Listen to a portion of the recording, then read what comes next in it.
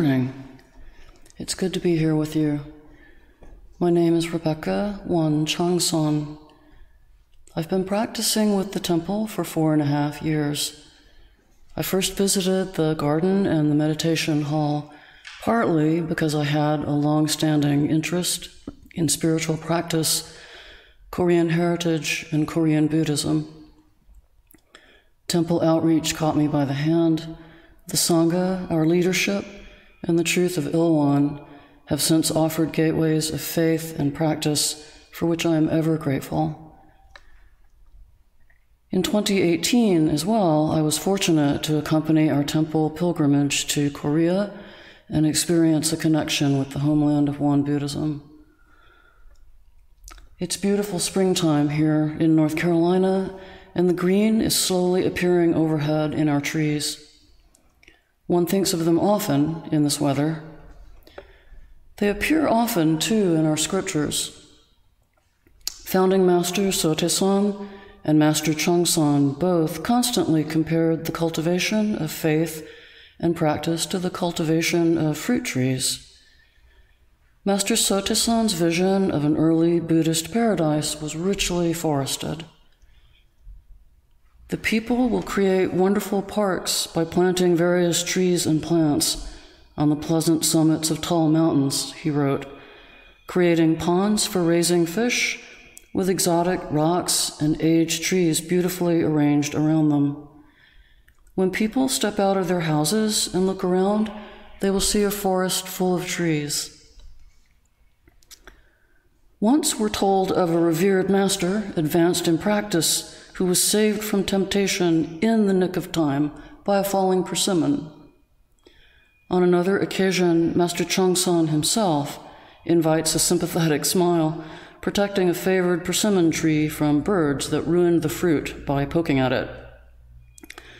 Even those birds should not accrue debts when they're not rendering any assistance in the founding of this great order. Shoo them away. When the attendant was not around, the master shooed them away himself. He seems to have appreciated fruit. After finishing eating an apricot, he remarked to someone nearby, "Do not throw away the fruit stone, but plant it somewhere around the practice site. A mind that enjoys planting trees is a virtuous mind." Then he added, "Even though you may not see it bear fruit in your lifetime, you will be planting seeds for virtue, for posterity." This is the person of a wise state of mind, he said, which has ample room for advancement. So enjoy planting trees. In the poem written on the ridgepole of the first temple at Kilyong-ni, we hear, "On the bright loom of Won, with the shuttles of the sun and moon, weave the law of eternally changing seasons." And then, "The pine tree stands gathering the remaining spring from the myriad trees. The brook roars with rainwater gathered from the drizzle on 1,000 peaks." I come back often to one passage in particular in the doctrine section of the scriptures, section 23. There, Master Sotaesan says this, "My method of edification, to give a simile, could start either from the branches and leaves of a tree to reach the roots, or start with the roots to reach the branches and the leaves.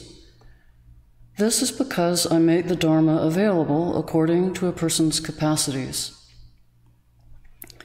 He gives us no more detail than that, but there's no need. The simile is powerful. The Dharma reached people of varying capacity in that early Won community, and it reaches us now in our different situations, on different days, in moments when we are more or less capable. Specialists remind us that we only see the top half or so of every tree we look at.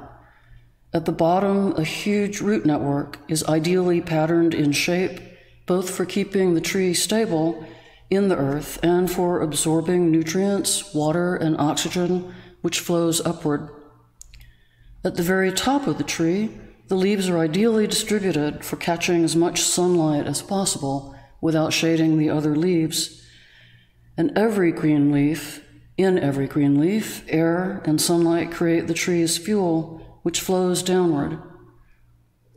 In between, in branches and trunk, some wood cells grow to form a structure that gives strength. Others enable flexibility, and fibers in cells are angled at about 20 degrees so that they will radiate force obliquely, easing stress when the tree bears pressure from the wind. Where branches branch out, fibers grow in reinforcing joins, patterned like this, to be stronger.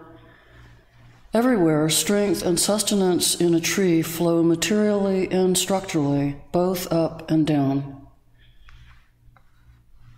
Living trees are an encouraging reminder that the Dharma is rich and that this practice, based on true void and marvelous existence, is present in every hour, on every occasion. At times, we work on whatever item happens to be the most challenging precept of any given day. Other times we sit, quiescent in marvel, opening into the void.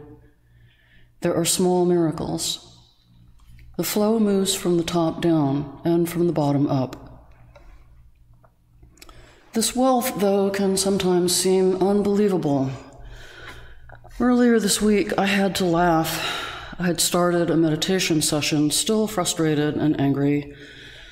Official business and emotional battles were not going well. An event in the news was upsetting, media interpretation of the news was upsetting, and my neighbors hire the loudest lawn care in all of Chapel Hill. Dharmakaya Buddha. You know, perhaps a moment after meditation, sometimes right when the everyday and the way things have always been can snap back into place, or just seat back unnoticed. On tough days, how long before that happens? A few minutes? Until the phone rings? 2 hours? I set a personal record this week, halfway up from seated meditation, timer in one hand, reaching to turn off the lamp with the other, whoomp. Bliss, clarity, gratitude, out the window, struggle resumed. We turn away from paradise. How can it be, really, that all is well and every human problem of life and death is solved? Like Macbeth, on some days we may feel that this is impossible as a forest that unfixes its roots and marches up a hill. One day, an early member of the order saw some exceptionally beautiful old pine trees and wished they could be transplanted back at the temple. But the temple and those trees are both within our boundaries, Master Sotaesan replied, stating what did not appear right then to be true.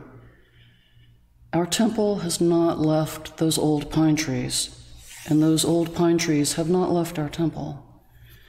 You have not yet discovered the original home of the great universe, by transcending discrimination and the gap between things. His follower asked, what sort of place is this original home of the grand universe? The founding master said, since you would not understand it, even if you were to see it now, I will show you by drawing a symbol. He then traced the Ilwan song on the ground and said, this is the original home of the grand universe.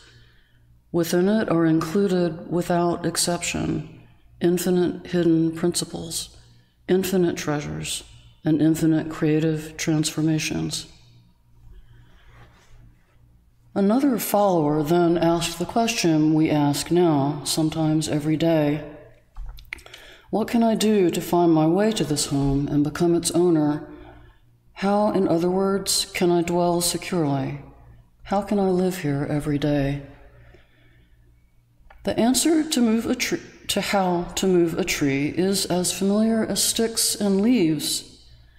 One may enter by acquiring the key of the 3 great powers. The Master says, What are the three great powers? We are reminded that they are inquiry, cultivation, and choice, the three studies set out in the doctrine chart. That key is forged through belief, zeal, questioning, and dedication. These, again, are old friends from both the doctrine chart and the 9 daily precepts. We know these. We live here. Together, let's practice this spring. Let's dwell in this home in marvel and save and plant our apricot pits. These old pine trees have not left our temple. Let's dig fertilizer into the dirt. Thank you.